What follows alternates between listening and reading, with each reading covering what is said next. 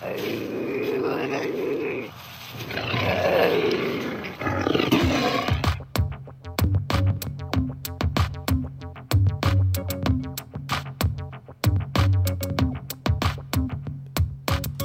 blast off in my time machine. Third eye feeling like an Visine. Blast off, blast off, blast off, blast off. Come blast off in my time machine. Third eye feeling like an Visine. Blast off, blast off, blast off, blast off. Blast off on another epic episode of the Hyper Anomalous Esoteric Research Organization podcast, also known as Hero Paranormal, broadcasting from just south of Area 51 at the base of La Madre Mountain. My name is Ryan, the anomalous ambassador of the airwaves, bringing you an unbelievable episode today with someone who really has done so much research that I can't say enough good things about, Chad Riley. I can't stress this enough. You absolutely must watch his film, Skinwalkers and Stranger Things of the Unseen Realms. It's from Truth Seekers Research, and it goes into depth more than just about anything I've seen, possibly ever. Yeah, he really gets into it. He's an amazing researcher. He connects all the loose ends where other researchers leave them hanging. Can't say enough good things about his work, his research, and his investigation, and honestly, just an overall good guy. Must check out that film. We will have links in the description, and I will also have him explain where and how to watch that. Moving on. If you haven't headed over to heroparanormal.com, please do. You're missing out if you haven't gone over there. There is a ton of content over there. We also have a shop if you prefer to buy tangible gear, whether that be t-shirts, hats, hoodies, etc. We've got some new Space Wolf Research t-shirts in large and extra large, and have a whole new bunch of Hero Paranormal swag coming as well. In addition, if you're not really a t-shirt and hat person, if you want something more along the lines of healthcare, go to happinessmedical.com. Anything you purchase at happinessmedical.com also helps support the podcast. Okay, so what can I tell you about Chad Riley? He's the bomb. He's got this amazing knack about being able to research and investigate and tie up the loose ends. Most researchers and investigators will tell a story, follow a script, go along the rabbit hole for a bit, then tap the brakes and exit. Not Chad. He follows it all the way through. He basically ties up the loose ends like nobody I've really ever encountered. I'll be 100% honest. I know a lot of good researchers, but although extremely lengthy, the way he goes about his research, he is seeking the truth. And he goes to all lengths to do so. So can't say enough about the information packed. I've never, I know this is probably sounding like I'm beating a dead horse, but I've never come across a researcher that basically goes to the lengths that Chad Riley does. He's 100% a scholar, a gentleman, and his work shows it. So without wasting any more time, let's get to the business, get to the man, the myth, the legend. Chad Riley, welcome to the Hero Paranormal podcast. Thank you, Ryan. It's my pleasure to be here with you all today, and I hope you're doing well. Thanks. I'm doing better now that I'm talking to you. I want to ask right out of the gate, if you can tell listeners where, I'll include this in the show notes as well, but where they can follow Truth Seekers Research and where they can watch your amazing movie. Sure. The film is available on Vimeo, so you can go to Vimeo, or you can even just Google, just type in Vimeo, and then Truth Seekers. Sorry about that. You can just type in Skinwalkers and Stranger Things of the Unseen Realm. So if you go on Google and type in Vimeo and the title of the film, or just go to On Demand Vimeo, you can also type it in there and find it. And you guys, this is a banger of a movie. It is 2 hours and 34 minutes of Chad just dropping bombs. I swear, after about the first 15 minutes, I was like, you can't be serious. He's doing what everybody else has tried to do, but have failed. And that is going into the occult, the demonic, and how it ties into the greater narrative and agenda. And, you know, the sinister forces at work. He ties into Skinwalker Ranch, UFOs, remote viewing, and even some of the predictive programming and the reality behind TV shows like Stranger Things. Yeah, man, you literally just consistently drop bombs throughout the entire 2 hours and 34 minutes. I think if you had to value this on a minute-by-minute basis, it is the best money anybody could spend to take a huge deep dive down the rabbit hole and get enough information to connect it all in a cohesive version where they're basically, it is like, you know, in my opinion, UFOs, the esoteric, the occult 101. You get all the info all at once. You make sense of it. It's not just a little piece here, a little piece there, and you can't figure out how it ties together. No, you create a tapestry where somebody comes, after watching this, somebody comes away with a very working knowledge of how all these things are important, but more importantly, how they work together. So really well done. I have to ask, what brought you to do this documentary, to put this much work into it? You went above and beyond. Oh, thank you. Yeah, we had just finished our documentary called Higher Entities, The Lost Tapes, and Justin and Wes were both doing interviews with Keith at End Times Production. And after he got done interviewing both of them, he was like, all right, Chad, get over here. He's like, I've got to interview you too. I was like, well, I didn't prepare for any of this stuff that we're going to be talking about, and I said I'd pretty much just be sitting here rehashing a lot of the stuff what they were already saying. He's like, you know tons of stuff. He's like, you know about Skinwalker Ranch, you know about the Tic Tac and all this different stuff. He's like, just get over here and talk about some of this. So I sat down. We started talking about Skinwalker Ranch and Tic Tac and the Nimitz incident and numerous other things going on, and it ended up exploding and becoming a big deal. I kept getting people sending me stuff showing that the video had hundreds of millions of views on TikTok for some reason, so that people were taking snippets of that interview and sharing it all over TikTok. And I didn't even know that I had become some sort of a TikTok sensation or something, which is kind of bizarre because I've never really been on TikTok myself. And But yeah, it was a very humbling experience, and you know, I'm just glad that the information is getting out there, even if they're taking like little snippets and doing TikTok videos, because this information is important and it's all relevant. Everything in the film, I show from A to Z how everything is completely entrenched in the esoteric and the occult and the demonic and satanic rituals. But at the same time, I also give scripture towards the last couple chapters.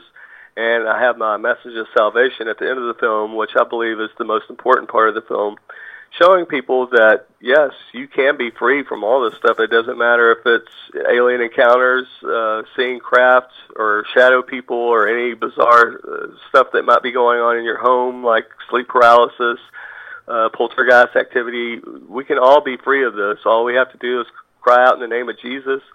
And like Joe Jordan said, you know, it may come to a stop, but if you accept Jesus as your Lord and Savior, it will stop permanently. And this is scientifically provable. And so he had people reaching out to him saying, will this work for me? Could you help me? And he said, yes, I can. I find this really intriguing because, as you know, there's very many documented examples of with contactees, abductees, whatever you want to call them, there's many examples of how if they incorporate calling out in the name of Jesus, the abduction stops, the pain ends, and basically it's still, it's wild because there's been a lot of experiments revolving around this, and yet there's still those who believe that there is not a correlation between the two. Hey guys, I'm going to take this opportunity to take a walk with you down Grifter Alley. No, in all seriousness, there is an amazing product. In fact, the first organic bronzing lotion that's hydrating with coconut oil, aloe vera oil, and infused with other all organic ingredients for maximum hydration. It's called Spice Natural Bronze. It was invented, formulated, and engineered by my wife.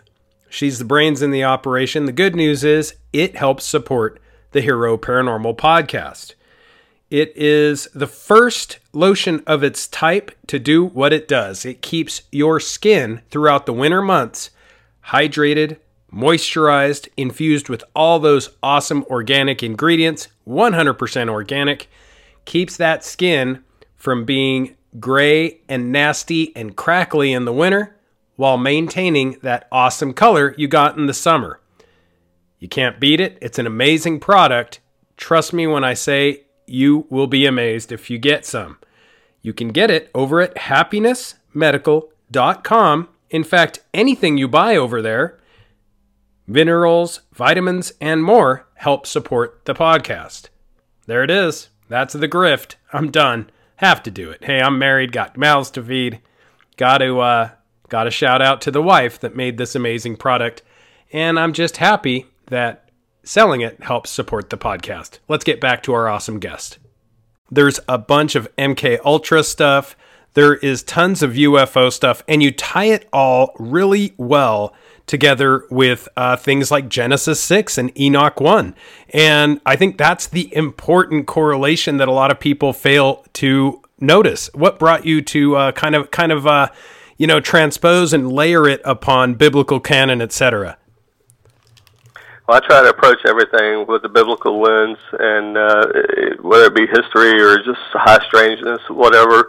And I look at a lot of the key players that are involved and what are their beliefs, what were they getting into. And when you start looking at a lot of this, especially the programs that were brought over here to the United States or ones that were launched not long after we absorbed almost 1,600 Nazis under Operation Paperclip, that, the whole thing about MK Ultra, Monarch, as well as MK Oppen, and Edgewood Arsenal, all of that, you quickly start seeing that we were already engaged in a lot of this stuff. I try to lay that out as well because people are like, there's no way that people are into this. But when I show you beyond a shadow of a doubt that after the Tuskegee experiments to where they were feeding radioactive oatmeal to children in an orphanage that was carried out by MIT as well as Quaker Oats and just, the 600 women that were fed radioactive energy drinks, that they were wanting to see how it passed through them and their placentas.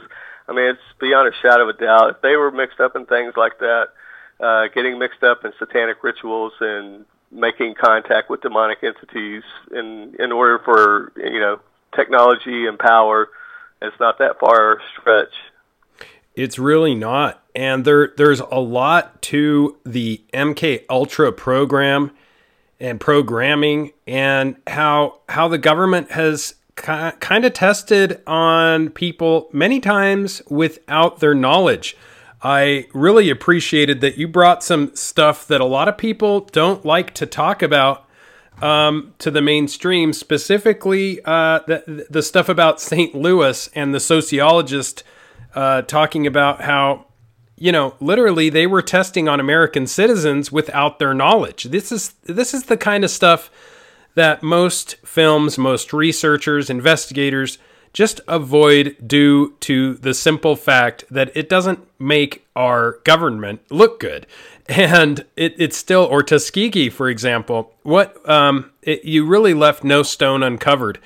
And could you tell listeners a little bit about that St. Louis incident? And I mean, this woman went on the news and talked about it. Yeah, she did a several-year investigation and covered that they had been doing this for quite some time. The Pergo unit, in particular, where there was about 900 people living in that building, and if I remember correctly, about 85 to close to 90% of the people that lived in that building were under the age of 13. So they were doing this on children, and they've been doing stuff like that. I mean, seriously, if they'll feed radioactive oatmeal to children, it's like, what would they not do at this point? You seriously have to ask yourself that. And, they were spraying radioactive particles on these people. And it wasn't just in St. Louis. They were also doing it in Corpus Christi as well at the exact same time. So, and down there in Corpus Christi, they were flying over with planes and dropping the clouds of smoke over populated areas. So, I mean, we really, to this day, we don't understand exactly all of the ramifications and just how widespread a lot of this stuff is. And these are just the ones that we know about. Imagine all the ones that we don't know about that were going on. Yeah, and it is very interesting. I think you can't blame it all on Project Paperclip, which, of course, the numbers are staggering with how many were brought over, and that's basically staggering. But you also go into detail about someone who often flies under the radar, which is Arizona Wilder. And for those who have not heard of her, a lot of people hear about Kathy O'Brien and some other victims. Could you tell listeners a little bit about Arizona Wilder? Yeah, and the clip that I specifically play of her, she is specifically talking about naval intelligence. Now, keep in mind that a lot of the people that are mixed up in a lot of these projects nowadays came out of naval intelligence, and that would be Hal Puthoff, who was part of the remote viewing program. He's also part of the NIDS team that works out at Skinwalker Ranch.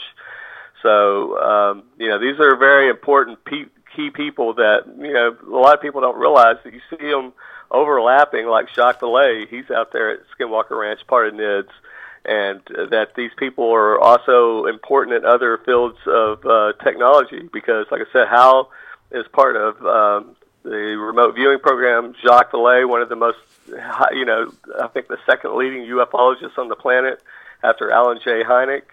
And, this is key to understand this. But, yeah, Arizona Wilder, she's talking about the naval intelligence and about satanic rituals being carried out on military bases.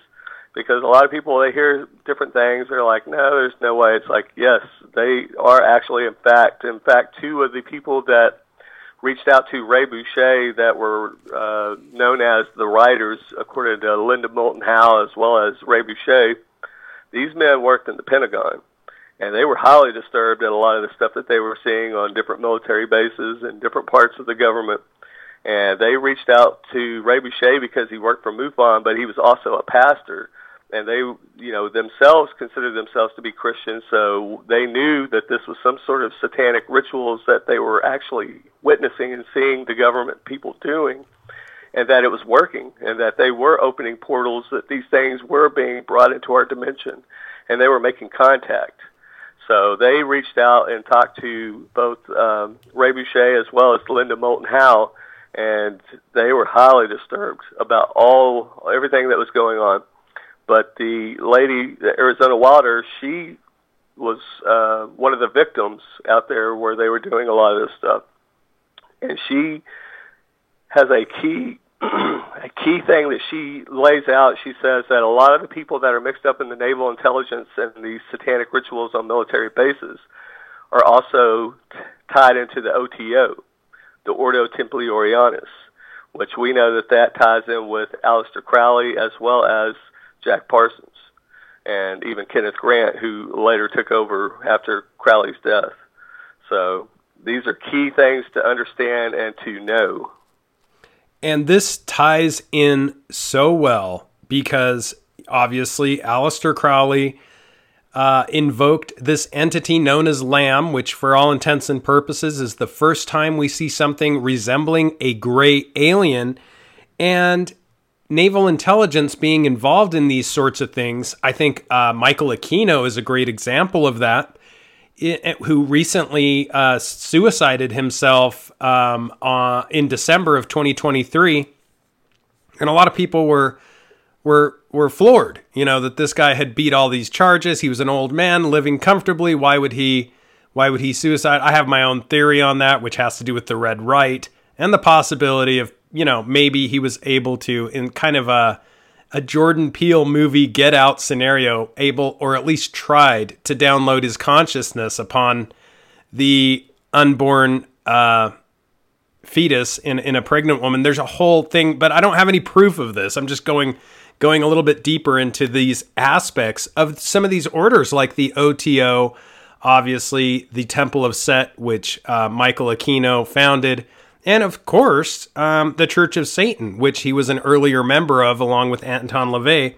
But getting back to how this all ties together so well, and you do such a great job of painting this tapestry, Chad, the most fascinating thing for me is that this MK Ultra technique and technology, the way that they use, the breaking of the psyche, the multiple altars, etc., is something that originates in a lot of these satanic ancient religions that many purport, along with some people I've interviewed, such as Jay Parker, that there's certain populations in townships like Arden, Delaware, Rose Valley, Pennsylvania, and others, where in some estimations, up to 90% of the population are members of these ancient mystery cults, which utilize many of the same techniques. And that's why the government became aware of it, because, as you said, it works. And the government has spent millions of dollars, incorporating some of these techniques in projects like MK Ultra, MK Often, Project Artichoke. And for listeners, they absolutely have to, if you want to tie everything together in a well-packaged way, I can't think of anything other than your movie, which does so extremely eloquently. You cross all the T's, you dot all the I's. And can you tell listeners a little bit about MK Ultra, MK Often, Project Artichoke, and then how technology is later incorporated with things like Camp Hero in Montauk? Yeah, sure. The whole thing about the mind control, MK Ultra, Monarch, even MK Often, where it starts getting into the esoteric and the occult parts of it, it's all ties in with satanic ritual abuse. For anybody who knows anything about SRA and SRA victims, this isn't going to be anything really new. But even, Russ Dizdar in his book, The Black Awakening, and he talks about it because he dealt with a lot of Satanists, and that's a very highly sought-after book. It's no longer in print now, so you're going to spend a little bit of money if you want a copy of the book, but it's well worth it. And in the book, he actually talks about the people that are doing this, and they mainly do it to children. They do it to young children, and they literally shatter these children's mind by doing different techniques. But one of the techniques I heard of where they had a tub full of ice water and another tub full of hot water, and what they would do is one person would grab the kid's hands, the other person would grab the kid's ankles, and they would just set them in one tub for maybe about 10, 15 seconds, then yank them out and throw them in the other tub, and they would just keep going back and forth, and eventually the child's mind would just shatter because they couldn't handle it. It was too much. And that the reason why they do that is they are trying to shatter the child's mind in order to open them up to demonic possession.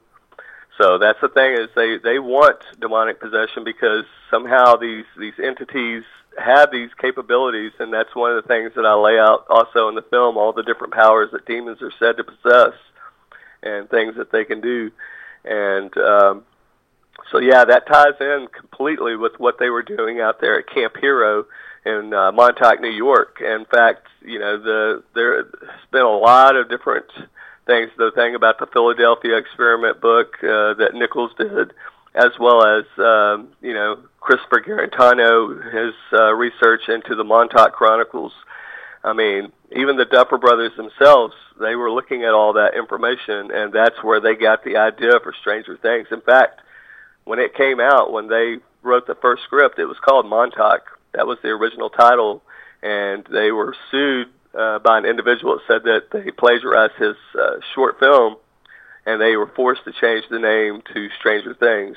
So this is all completely, it's based on fact. Whether people have done their due diligence and looked into that and completely understand that, that's a whole different, question. But the thing is the information's out there. It doesn't require a whole lot of digging. You can easily find out that everything I'm saying here is true, and don't take anything I say as fact. Look into everything that I'm saying and verify it yourself. 100%. And something that a lot of people have looked into is this Montauk, New York project known as Camp Hero.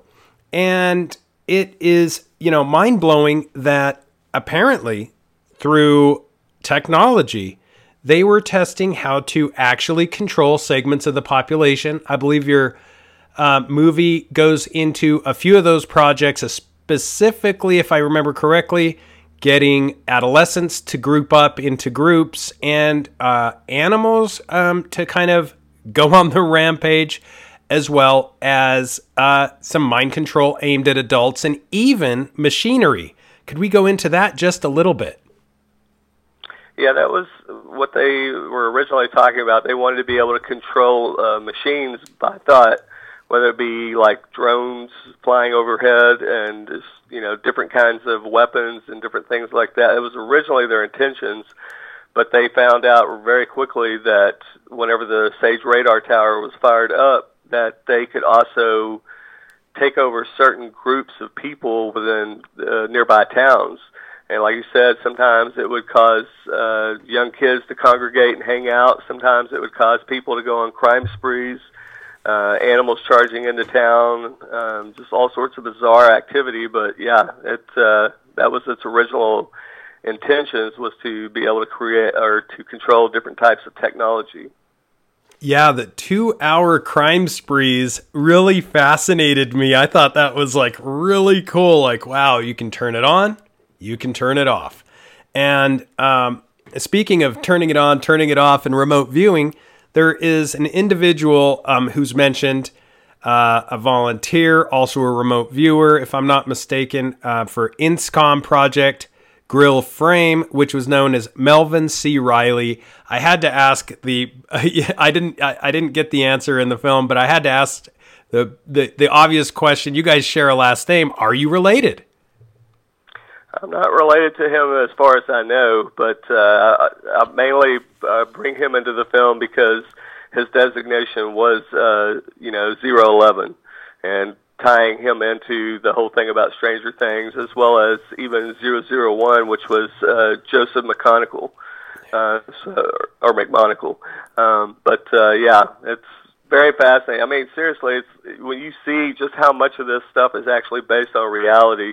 It's in fact, he just recently did an interview on Sean Ryan's show, and I believe it's a 6-hour long interview that he's on there talking to him. So I got a little catching up to do on some of this stuff. Yeah, me too. There's so much of it. And I'm really glad that you brought Melvin in because, yeah, being that he really is 11, obviously they rebranded and repackaged this with a young girl to make it more sellable. But he is basically, that person with enhanced inherent psychic abilities and training, willing to volunteer to participate in INSCOM. And it's wild when you realize that, yeah, Stranger Things is really, this is far-fetched for a lot of people to wrap their heads around. A lot of, those people which haven't quite dug into this, but Stranger Things is very much based in real government testing. Absolutely. Beyond a shadow of a doubt. And, something that is a little bit off topic, but I was reminded of is, I believe, the last Stranger Things episode. They had this ordeal, a little bit of predictive programming here, so if I'm way off the radar, bear with me. But they had this ordeal where the kids, for lack of a better word, are fighting this alien, dimensional, but yet real entity in a mall with fireworks. And then we have this strange ordeal in Miami, which is in a mall, involves fireworks. People are claiming there's these interdimensional quote-unquote aliens or whatever they might be. But then there's kind of an underlying aspect which goes into the esoteric and the occult with the Typhonian order and the leader of the Typhonian order doing some strange rituals, sex magic. It involved cross-dressing with his wife.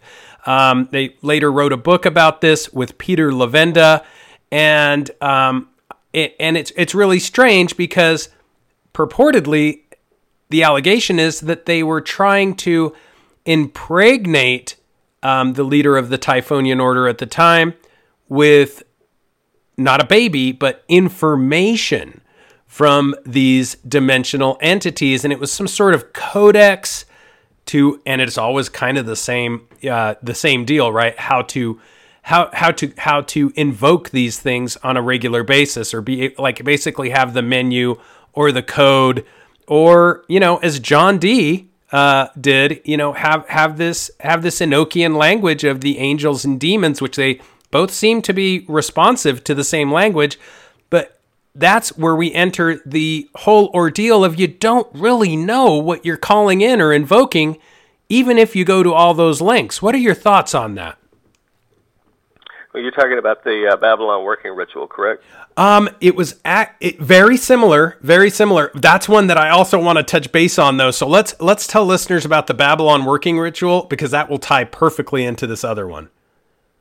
Yeah, the Babylon working ritual was the ritual that Parsons had taken from Crowley, the Alma Lantra working, and had tweaked it and was trying to bring about the Whore of Babylon so that he could also bring about the end of the world.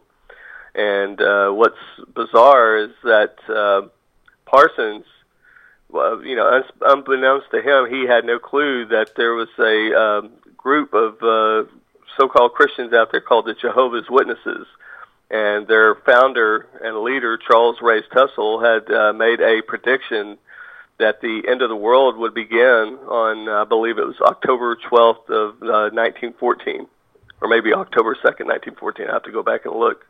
But what was bizarre about that was that on the day that he was actually born, it was that same date. He was born on the date that Charles Race Tussle had predicted would be the beginning of the end of days, the countdown. And that he would also be the one who would get together with L. Ron Hubbard, the creator of Scientology, and that they would take this ritual and they would tweak it. And between the years 1945 and 1946, they kept performing it and trying to perfect it.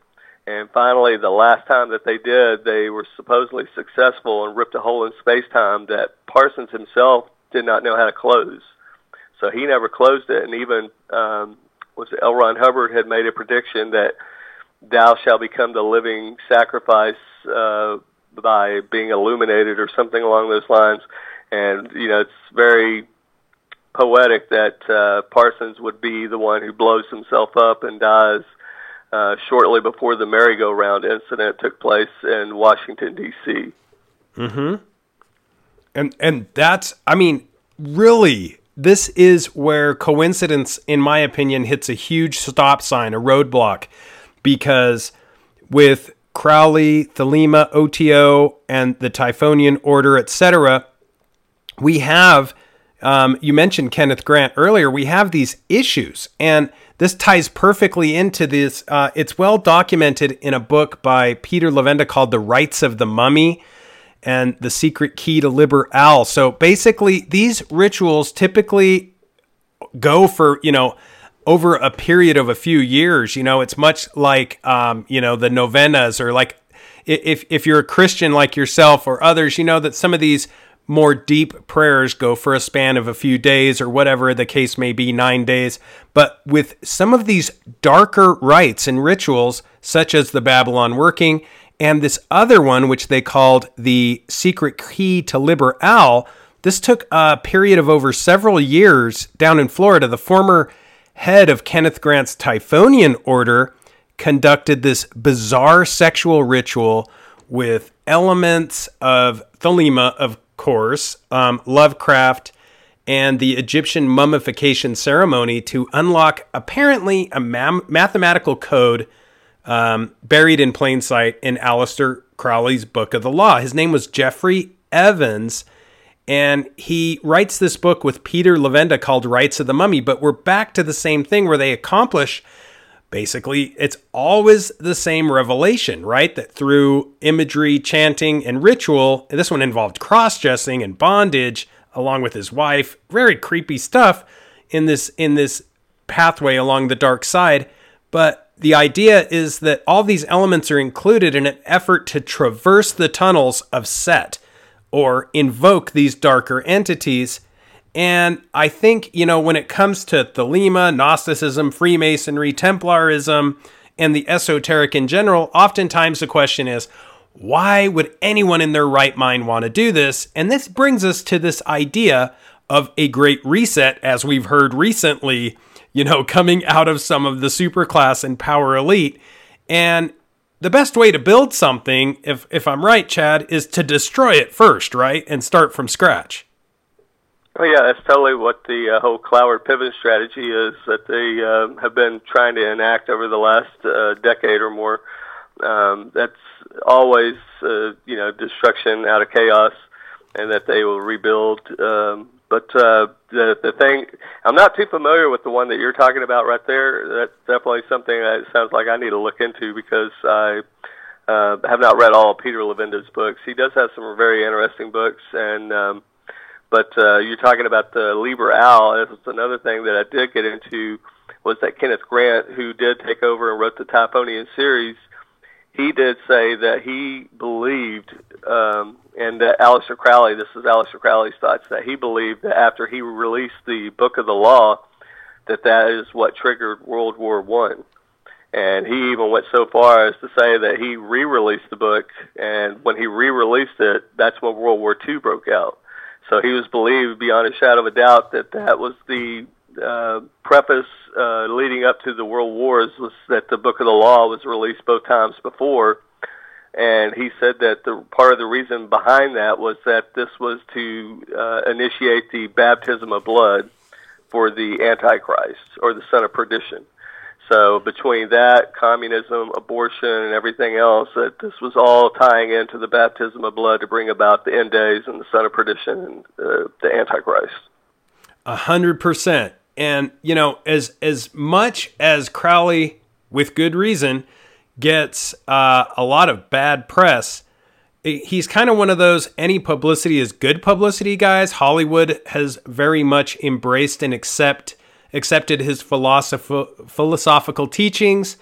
And I think it's interesting because when you research and investigate this stuff as you do, love him or hate him, he's one of these characters that keeps coming into play. This false spiritual guru, an antichrist of sorts. And you often hear, there's good examples on how to live your life, and there's great examples on how to live your life. I think he's a great example because he did everything wrong, and it teaches you that it doesn't work. But at the same time, Crowley basically corresponds with the, with the Christ itself, or the Messiah, in a way, because he does the exact opposite. And, throughout his teachings and in some of the more hard to find works, he explains that he's literally trying to shake off, his guardian angel to get this full, possession of his will. And unsuccessfully, I might add, that the guardian angel is much more powerful than he realizes and doesn't want to even let go of the shell of an entity which he becomes.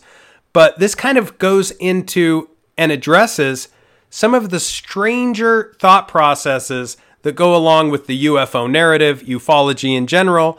And we've heard Bob Lazar in past interviews say that he's seen documentation that, some of these non-human intelligences refer to human beings as vehicles or as shells. What are your thoughts on some of those strange quotes from Bob Lazar? Yeah, that also ties in with a lot of this esoteric stuff, like the Kellipote or the Klippeth, and the the Ashtakari, things like that, because they talk about containers, husk, things like that as well. And just a lot of the stuff that I kept seeing that Kenneth Grant was talking about in his book, Aleister Crowley and the Hidden God, it it led me to dig deeper because I knew there was a specific quote in there that a researcher by the name of Freeman Fly had brought to my attention, that the sole purpose that NASA was created was to make contact with the other side. So when you come across the stuff about the Qliphoth or the Kelipot or even the Ashtakari, another name for the Ashtakari is the other side. And it's referred to as a demonic realm where 5 kings of Edom rule over this demonic realm. And so I was like, okay, this has an even deeper meaning than what I even anticipated. You know, I figured it was something to do with like another dimension, something like that, but this is a specific demonic realm. And they refer to, they talk a lot about husk and containers and vessels and things like that, that things have no meaning. So, I don't know, I just found it highly bizarre. And yeah, the whole thing about when he dropped that bombshell on Joe Rogan's podcast, saying that out of the 9 craft that they have out there at S4 Area 51, that one of them was found at an archaeological dig, and that it wasn't just old, but it was actually ancient. I mean, I couldn't believe that didn't blow up and get way more traction than it did, because, I mean, not very many people even blinked when he said that. Yeah, and I find this so creepy as well, this husk vehicle, way of describing human beings. But if anything, I think, it's also kind of a great way, as creepy as it is, and as well explained as it's been in SRA, MK Ultra, how, you are what you program into the human being. At the same time, this is kind of a reiteration that, if you're a Christian, you should pray daily, you should be a vehicle for your higher power, and basically be a daily participant in the good. And you mentioned something super important, Chad, which is NASA. Of course, many know that is never a straight answer, but NASA also has some other symbology and significance as far as its name. I won't get into that, but as many know, it involved many of Himmler's men. And this brings me to something that you touched upon very well in this movie, and that is Himmler's stash of books on witchcraft, which was discovered. Can we go into that just a little bit? Yeah, that was back in 2016, I believe. There was a cache of books found in a Czech Republic, about 13,000 volume library of books that Himmler and the SS and Ahnenerbe and all them that were collecting as they were taking over different territories. They were going into Masonic lodges and occult bookshops, and they were literally taking everything they could get their hands on. Part of this had to do with they were trying to find an entrance into the Hollow Earth back when they were really getting into a lot of the Blavatsky teachings. And in fact, it was her root race theology that they started looking into the whole thing about the Aryans and the Atlanteans and so on. They knew that the Aryans were descendants of the Atlanteans, but most people they hear the Atlanteans, they don't think much about it. They think it's some island that was out in the middle of the ocean. But when you really look at what they say about the Atlanteans, and like I said, you can go to Blavatsky's book, The Secret Doctrine, Volume 2, and look in the section called the Book of Dizion. And that, in one of the stanzas, it actually says that they built statues as tall as their bodies that was 9 yardis high. Well, a yardie corresponds to a meter or 3 feet, so that would make them 27 feet tall, directly tying them in with Genesis 6 and the Nephilim. So that is what they were tapping into. That's what they believe. They believe that they weren't just a superior race, but that they were the descendants of the Nephilim. And so that is exactly what it was all about. It wasn't about eugenics or, white power or any nonsense like that. It had to do with the royal bloodlines, the Nephilim bloodlines. And this is super key because this also ties into Genesis 6 and Enoch 1 when we have this, well, for lack of a better word, Nephilim, right? These, I believe, the spawns of the original 200. Can you go into a little bit of detail? Because I know a lot of average folks aren't aware of this initial 200, which came down and kind of got things rolling. Could we go into that for just a moment? Sure. Yeah, the 200 fallen angels came down in the days of Jared. There was 200 of them that came down on the summit of Mount Hermon. In fact, one of the oldest temples of worship, Qasar Antar, is actually located at that part of Mount Hermon. And in fact, they found a ancient stele that had, I believe, some sort of Greek writing on there. And it says that those who proceed from this point or this summit, they take an oath. And that literally ties in with the 200 fallen angels that came down in the days of Jared. The reason why these angels came down was because of the judgment that was handed out in the garden. And it said, I will put enmity between your seed and her seed, and, you shall bruise his foot and he shall crush your head. Well, that is why the 200 fallen angels came. They came to blot out the coming Messiah. If they could prove God to be a liar, then they win. So they came here and corrupted all flesh, corrupted humanity, corrupted the animals. It's talked about in the book of John. It talks about the word miscegenation, as well as in Jasher, it talks about the blending of DNA. And even in Genesis 6, 1 through 4, we got this, that the angels came down and took human wives, and that they birthed this race of giants called the Nephilim. So for anybody who's not too familiar with that, it's not hard to really look at that. And like I said, if you really want to look at that, look at Genesis 6, 1 through 4.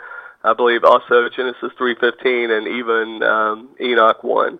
Now, there's 3 versions of Enoch out there. The only one that we know is legit is Enoch 1.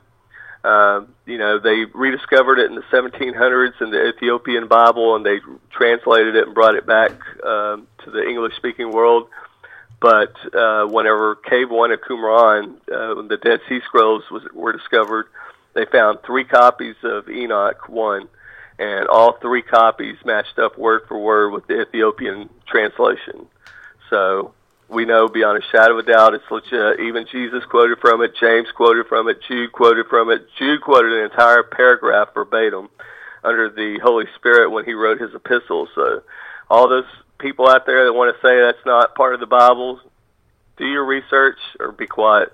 Yep. I'm with you with Jude in that. And the Dead Sea Scrolls, as you said, this is more verification.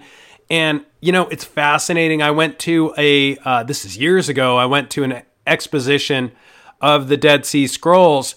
And the one thing that I took away from all that is how every religion, literally as soon as they heard about this, talk about acting like government entities. Every single religion had their very best researchers and investigators on flights to go to that location and basically sort of all agree to look this over together. This is how important Enoch 1 is. Everybody, takes it like with a grain of salt, but no, this literally sent the world into a religious, spiritual tailspin when this was verified with the Dead Sea Scrolls. So it was a big deal. I also wanted to touch base really quick on sort of coming out of that German appropriation through Project Paperclip and NASA, etc., that there's also a lot of occult and esoteric evidence with the Vril Society. And something that really, my jaw dropped is that you included the women who had their hair down almost to the floor, I believe. Could we touch base on that? Because that's something many researchers and investigators never touch upon. Yeah, there was a group within the Vril called the Vril Maidens, and there was 2 specifically that were the main ones. There was one called Sigram, and there was another one called Maria Orsic. And they were tasked with, and it's another thing I bring up in the film, is I show that not only was the CIA trying to make contact with dead officers, but even the Vril as well, they were trying to make contact with a dead SS officer. that had not relayed information before his mission was over with, that had died or perished somehow before making it back to deliver the information that he was out collecting. While they were trying to make contact with this dead SS officer, they supposedly made contact with some sort of entity that rained out of the Aldebaran system. And they began to, their eyes rolled back in their heads, and they started to exhale ectoplasm out of their mouths and their nose, and then they began automatic writing. One was writing in an ancient Sumerian language, and the other one was writing in an ancient Templar language. And this went on for a while, and eventually, whenever they stopped and they came out of it, it took them several years to decipher what they had written down, because this ancient Templar language had gone dead, and they had to figure out how to translate that, as well as some of the ancient Sumerian writing as well. And once they were able to translate that, one of them was for how to build a flying craft called the Hanabu that the Nazis were known. In fact, there's actual test footage, I believe, in 1932 that shows them flying a Hanabu that they had built, as well as, or that they had recovered probably, and that the other one was for the Diglaka, also known as the Bell, which is supposed to be some sort of interdimensional craft that can jump between this dimension and another, or maybe multiples, I don't know. Yeah. No, I think that's huge. And as we kind of back away and slowly exit the German Vril NASA rabbit hole, let me ask you something a little off topic. What are your thoughts about Wernher von Braun, his book, Project Mars, and a main character known as Elon, who he predictively programmed would take humanity to Mars? Yeah, and see, looking at Wernher von Braun, it's like how much of the stuff that he was telling the public was actually real or legit, because, I mean, even his tombstone, has the thing on there about talking about the firmament and that it shows the handiwork of God. So it's like, are we in some kind of a prison planet? You want to say flat Earth, you want to say living under the dome that we cannot actually penetrate? Is that the case? Is the only way that you can maybe bypass some of the stuff have to do with going through portals? I don't know. Yeah. There's a lot of things, and that's the thing. It's like a lot of the things that I thought I pretty much had an idea of where they were at or what it was. It has changed. My paradigm has been shifted I don't know how many times. And so, like I said, when you start getting into stuff like that, like space or even flat Earth, or what is the sun and the moon actually inside under the dome, like it says in the Book of Enoch, it's like I can't really say one way or another. I know that it's not what they say it is. And the fact that he had that put on his tombstone, especially with some of the stuff he told Carol Rosin and a few other individuals, it's like I have more questions than I do answers. 100%. I can't agree more. In fact, this is the mire that a lot of people end up getting stuck in, where it's one that I think you should go past, look, maybe change your paradigm a little, come back, do another drive-by, because 100% when it comes to the firmament, Freemasonry, NASA, etc., all I can agree with is that it's not 100% what they're telling us it is. And there's so many key elements that point in that direction, because sure, I mean, we all know people that work for, high intelligence or the space industry, and there's this and there's that. But then every once in a while, we'll get these tidbits of evidence. Well, much like this recent approximator that can tell whether or not AI is involved in imagery, and practically all of NASA's photos basically failed the test. Things like this, there's these little breadcrumbs, right, that just kind of let us know that it's not exactly what it appears to be. And I recently came across something really interesting, because a common argument is having to do a little bit peripherally with Elon Musk, is this SpaceX. It's all SpaceX, everything's SpaceX. That's, the internet coming from Elon Musk and Starlink. And I found something that was known as Loon. And it was, if I'm not mistaken, purchased by Google, and it said it didn't work. Well, Loon was basically, I don't have the website in front of me, but if you look it up, it was basically these satellites that hung from balloons. And they did exactly what Starlink purports to do, which is float around and, transfer internet signals. And they worked really well. But then they were just kind of dissolved, and almost around the same time, we have Starlink coming out. And anyway, I don't want to get derailed, but 100%, I agree. The more you look into these things, the more things you realize you have to avoid, because they're traps in many cases and pitfalls. But that idea of the firmament keeps coming up, and there seems to be more and more to it as we move on. And moving on, I really want to touch upon something that you also document in the film, which is super important when it comes to ufology, angels, demons, how they all interconnect, and that's Ray Boucher and what we've come to know as the Collins Elite. Can you tell listeners a little bit about that? Yeah, that's what I was referring to earlier when I was saying the writers, because that is what Ray Boucher and Linda Moulton Howe actually knew them as.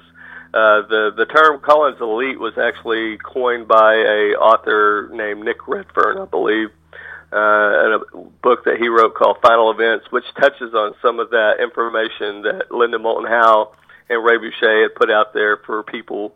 So, this was the group of individuals that worked within the Pentagon and the DOD, and they were witnessing a lot of satanic rituals going on at government agencies, within government agencies, on military bases, and a lot of stuff like that. So, yeah, it's the same thing. Mm-hmm. That's the actual name, and I try to put that out there so that if people do want to look into it, go straight to the source. Don't necessarily go to Nick Redfern and look at what he's saying about it. Go straight to Linda Moulton Howe and Ray Boucher. Yes, and this is super important because I don't want to give the Reader's Digest version, but basically the Collins Elite is, as it was explained to me, there's, I believe, a Netflix special that is titled The Family, which kind of takes an opposing view of this group or generalized arena or organization, at least peripherally, and they call it The Family on Netflix. And if you watch it, it's basically the more Christian aspects of government and the control systems. And the Collins Elite would definitely, verifiably fall under that. This is kind of the old guard who has really investigated, the UFO phenomenon, UAPs, etc., and came away with evidence that these are all entities which are cosmically, could fall under the banner of a hierarchy of both good and negative or demonic entities. And, very much in line with the esoteric and occult things that you touch upon in your film. And this kind of brings me to the next question I have, which, this new guard, so to speak, or those pushing for disclosure now, are questioning the narrative, because a lot of this stuff is on a need-to-know basis. They want the data, show us the proof of that what these are.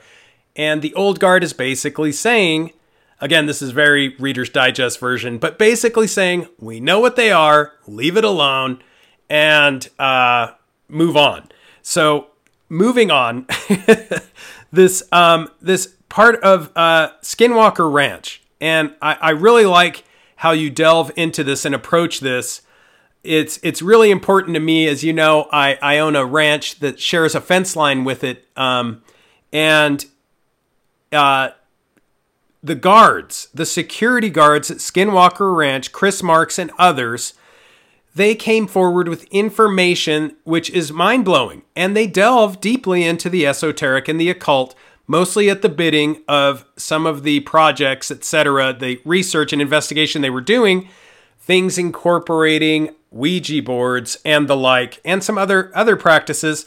But Chris Marks and other security guards at the ranch basically were under the impression at times that they were being actually tested upon, much like, some of the government testing on unwitting victims, or test subjects, I should say. And the same is true here. This sounded super far-fetched when they came out with it. And then fast forward, we had some documents come off the desk of CIA doctor, Dr. Kit Green, about something they're calling now interference syndrome, which very much falls into line with what they were talking about, that these brain scans that they underwent were looking for this, it's so strange, right? It's something called interference syndrome, which basically can turn your brain into sort of like a Swiss cheese, yet you're able to still download information and at times possibly even interact and perform your job better than before, getting possibly downloads from some of these intelligences, but it is very much a physical ailment. And we've kind of, in our circles, Chad, we've always kind of known about this. This has always been called different things. I think back in the 60s and 70s, it was called something like UFO disease, or, had traits with radiation, had other traits with sort of like Havana syndrome. And very much it seems that this has to do with being in close proximity with either exotic propulsion, high strangeness, or possibly these demonic, malevolent entities. What are your thoughts of some of the tales coming from security guards at Skinwalker Ranch? That's a great question, and that really ties into the main crux of all this, is that not just people who have been in close proximity to craft like Kenneth Arnold at Mount Rainier, when he saw the 9 craft flying over, the Mount Rainier in Washington, but he's also the one who coined the phrase that it looked like saucers skipping on a pond or water, and we got the term flying saucer from. So he was one of the first people to encounter the hitchhiker effect, which is well known out there at Skinwalker Ranch. That was one of the key facets that I really targeted and zeroed in on, was this whole hitchhiker effect and how it spreads like a virus to those who come in close contact or proximity to some sort of an event or craft, entity, specific geographic locations that are considered hot spots where the veil is thin. So you got that. Then I found out that the next people that were early pioneers of the hitchhiker effect were the remote viewers, like Uri Geller. He was being investigated when they were trying to see, but not just his remote viewing capabilities, but even some of his psychokinetic powers of bending spoons and different things. And as the scientists were investigating him, they themselves started having things happen in their homes, and they started experience hitchhiker phenomenon, whether it be these gigantic birds outside their house. And when I say gigantic, I mean, think about like a crow that's probably about the size of a German Shepherd walking around out in your front yard. Things like that, seeing little UFOs and orbs flying around inside their homes, and seeing like shadow people and all sorts of bizarre things. So there you got the early pioneers of the hitchhiker phenomenon appearing again after Kenneth Arnold. And even Kenneth Arnold talked about that in his book that he put out, his memoir. And even his daughter has gone on several interviews and talked about the poltergeist activity and all the weird, bizarre things that were going on in their home after he saw the 9 craft. Well, then you fast forward to the Skinwalker Ranch and what's going on out there. And you have Axelrod, who went out there and, nothing really happened. He was just out there for like a few hours, and he comes home and eventually gets deployed overseas doing some stuff. Well, while he's deployed overseas, all of a sudden his wife sees this 8-foot-tall wolf standing out in their backyard, leaned up against the tree with its arms crossed, just kind of sitting there giving her a dirty look. And then all of a sudden it finally just walks off on 2 feet, standing upright, 8 feet tall. And then I think it was a few days later, she didn't even say anything to her 2 kids because she wasn't even sure if she actually saw it or if she was just imagining it, or she didn't want to freak them out, so she didn't say anything. Well, a couple days later, it happens again. This time the two kids see it, and they freak out. They're screaming, and this thing turns and runs off on 2 feet. I mean, you know, they didn't know what to think about it. Then it started spreading out through their friends in the neighborhood. They started seeing orbs in their backyards flying around, and it even went through coworkers of Axelrod's in the office. And one of the people that he worked with, where it had followed them to their home, their roommate ended up moving out because they couldn't deal with the hitchhiker phenomenon. It scared them so bad. And in fact, even, Travis Taylor, who is tied in with Axelrod, because we now know that Axelrod was actually Jay Stratton, who was the boss of Lou Elizondo, as well as Travis Taylor and Dave Grush, who just recently came out as a whistleblower trying to uncover a lot of this stuff. So, again, that's what I'm saying. You got the same people over and over and over, how they're all interconnected and connected quite extensively. So it's very bizarre. It really is bizarre. Skinwalker Ranch is one of those enigmas. And, you know, for what it's worth, you know, some people have had bad things to say about the security guards at Skinwalker Ranch. I think they are great individuals, all of them. And you've done something many investigators and researchers have failed to do with this movie, which in my opinion is sort of cohesively connect a variety of rabbit holes and explain and demonstrate the interconnectivity and basically tie together many of the most interesting enigmas of our time. Let's tell listeners again where they can purchase your movie, where they can watch it, and a little bit about where they can catch more Chad Riley. Sure. You can, I'm sure you'll put a link in here, but if not, you can go to Google and you can just type in Vimeo, Vimeo, and then Skinwalkers and Stranger Things of the Unseen Realm, and it should come up. I also have a YouTube channel that I'm going to start putting more stuff up on as well if anybody wants to follow me. It's called Truth Seekers Research, just 2 words, no apostrophes or anything like that. So just go to YouTube and type in Truth Seekers Research, or you can even type in the name of the documentary, and you can find the trailer as well as the talk that I've given. Awesome. I will definitely include that in the show notes. I can't thank you enough for coming on today, and thank you. It was my pleasure. I really appreciate it, and I look forward to talking to you again. The man, the myth, the legend, Chad Riley, bringing it all together, doing something many have failed to do in this great movie. Find it on Vimeo, Skinwalkers and Stranger Things of the Unseen Realm. It's on Vimeo from Truth Seekers Research. Also follow him on YouTube. And if you're listening to this via YouTube, do me the solid to like, share, and subscribe to the podcast. Although I will most likely never be monetized for a variety of reasons, including the truth and the topics I cover. If you like, share, and subscribe, you'll help me break through that algorithm of control. The shadow ban is real. And just a reminder, we've got new gear over at the shop, and there's a ton of content. Head on over to heroparanormal.com. And if you want to support the podcast with more of a health beneficial product, go to happinessmedical.com. Anything you buy over there helps support the podcast. Thanks again for listening. Have a blessed day. Until next time, keep your eyes to the skies, feet on the ground, but don't forget to take a look around.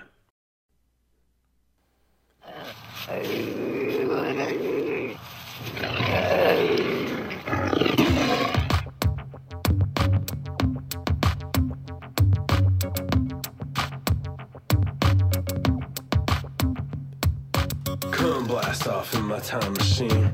Third eye feeling like an Evazine. Blast off, blast off, blast off, blast off. Come blast off in my time machine. Third eye feeling like an Evazine. Blast off.